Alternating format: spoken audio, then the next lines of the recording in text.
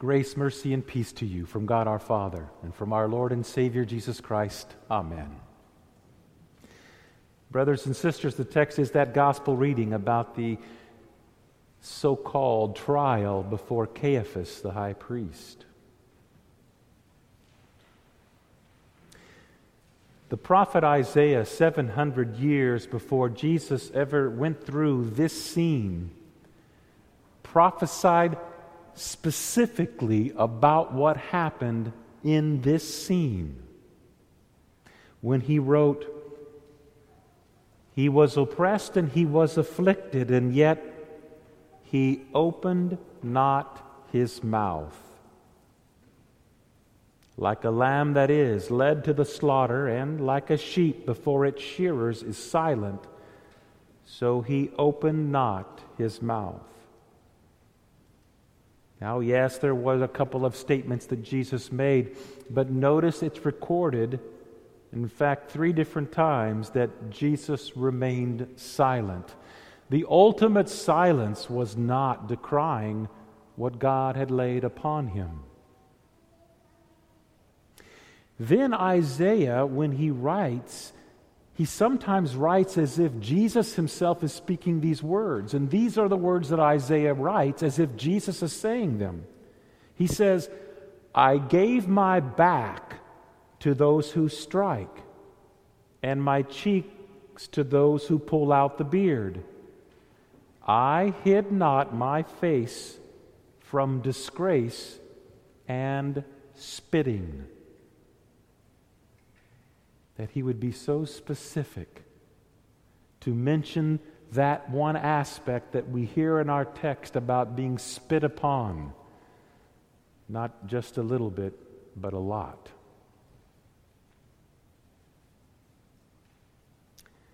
And so everyone flees from Jesus' side after the kiss has been given and after the soldiers move forward.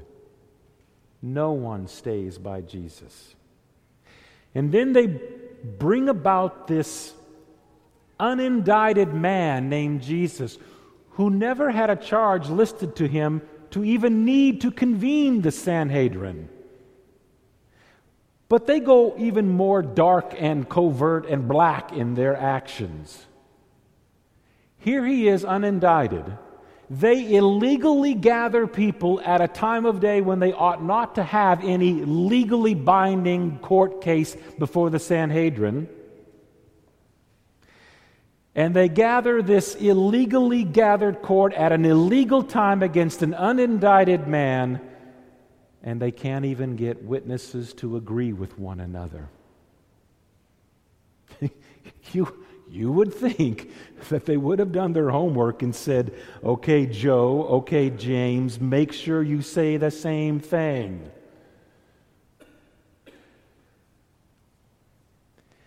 And even what they accuse him of is so paltry.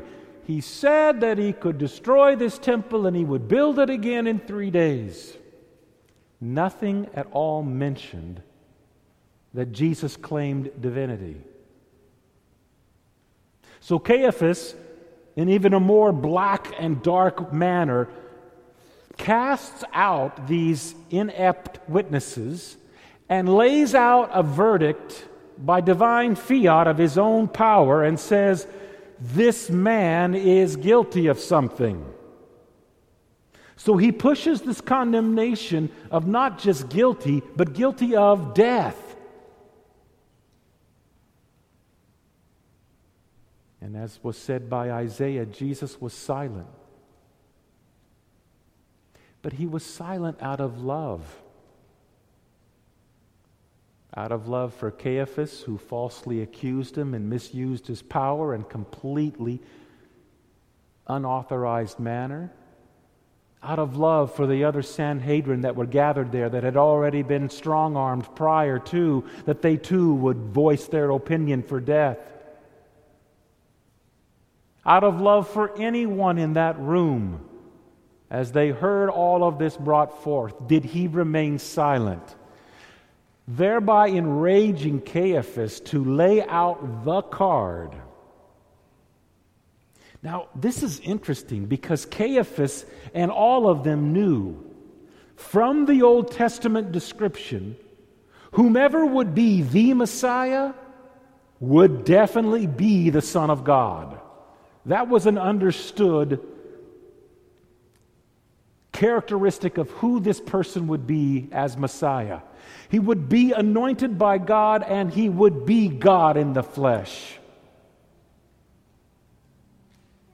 So Caiaphas throws down that card of truth, because it was true. Are you the Messiah? Of course he is. Are you the Son of the Blessed, which means the Son of the Father, the Son of the Creator, co-equal with God? Yes.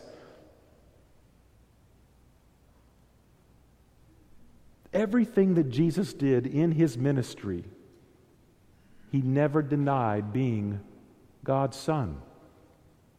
Remember, he told them, I will be rejected by the chief priests and the elders. I will be brought before the authorities. They will hand me over to death. I will die and I will rise again.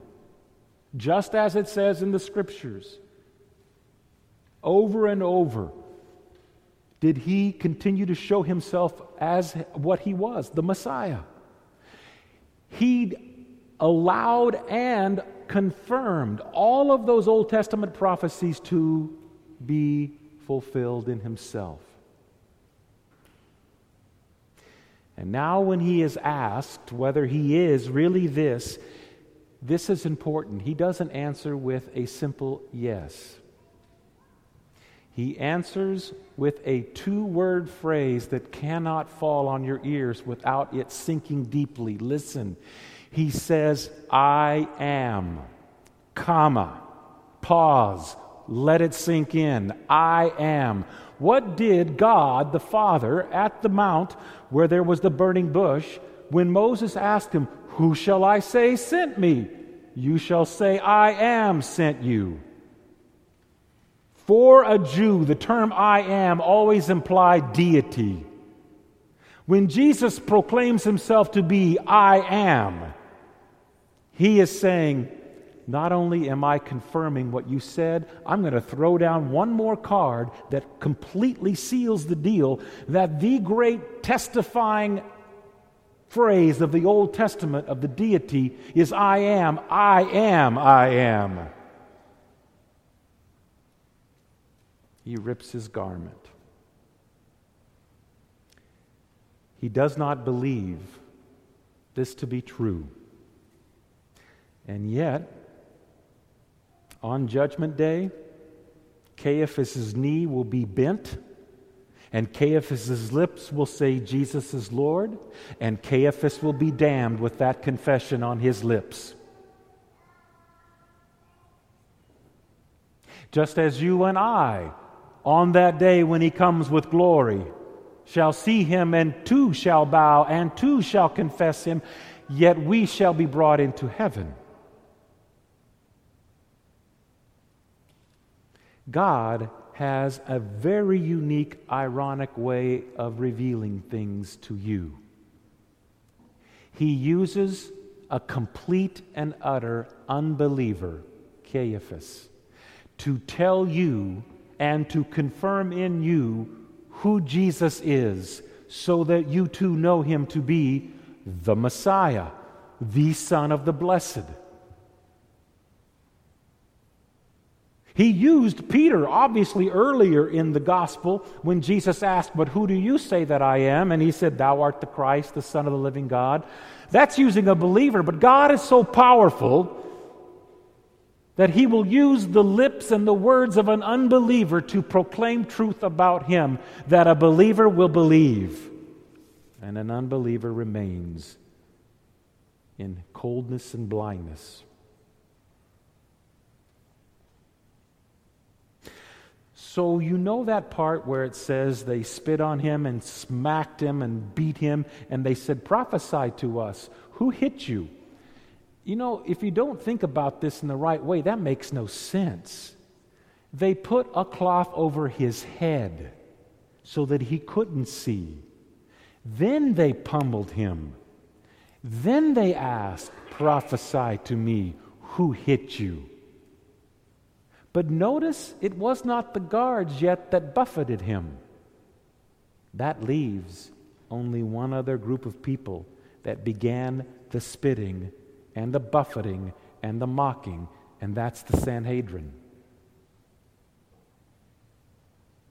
And the sin of the Sanhedrin bled over and infected the guards, who said, if they will do it, then so shall I. And the text talks about them joining in.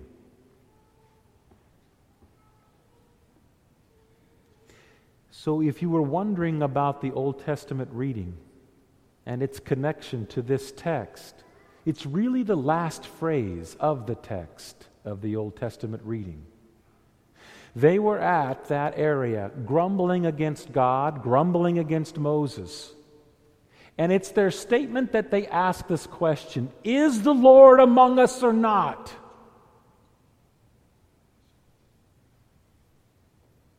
Now, you may not have heard those words come out of your mouth, but you have had those thoughts flow through your brain. Is God with me or not?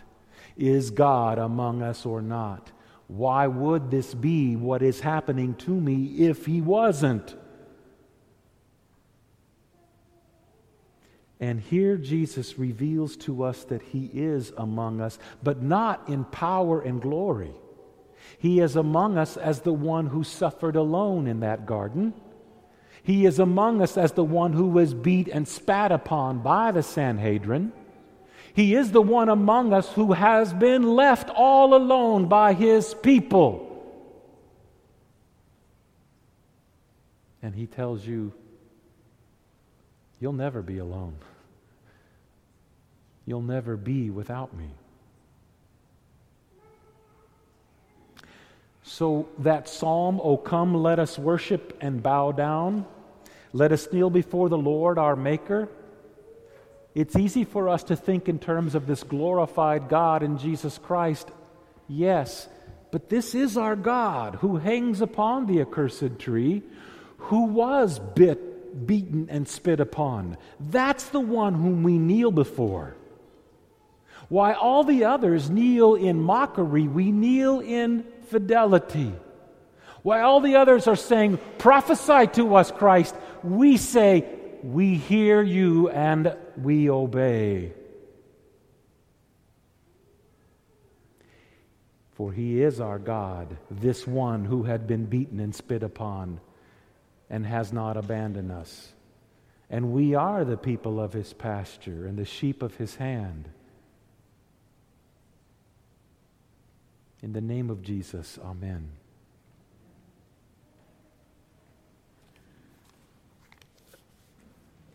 The peace of God, which passes all understanding, keep your hearts and minds on Christ Jesus to life everlasting. Amen.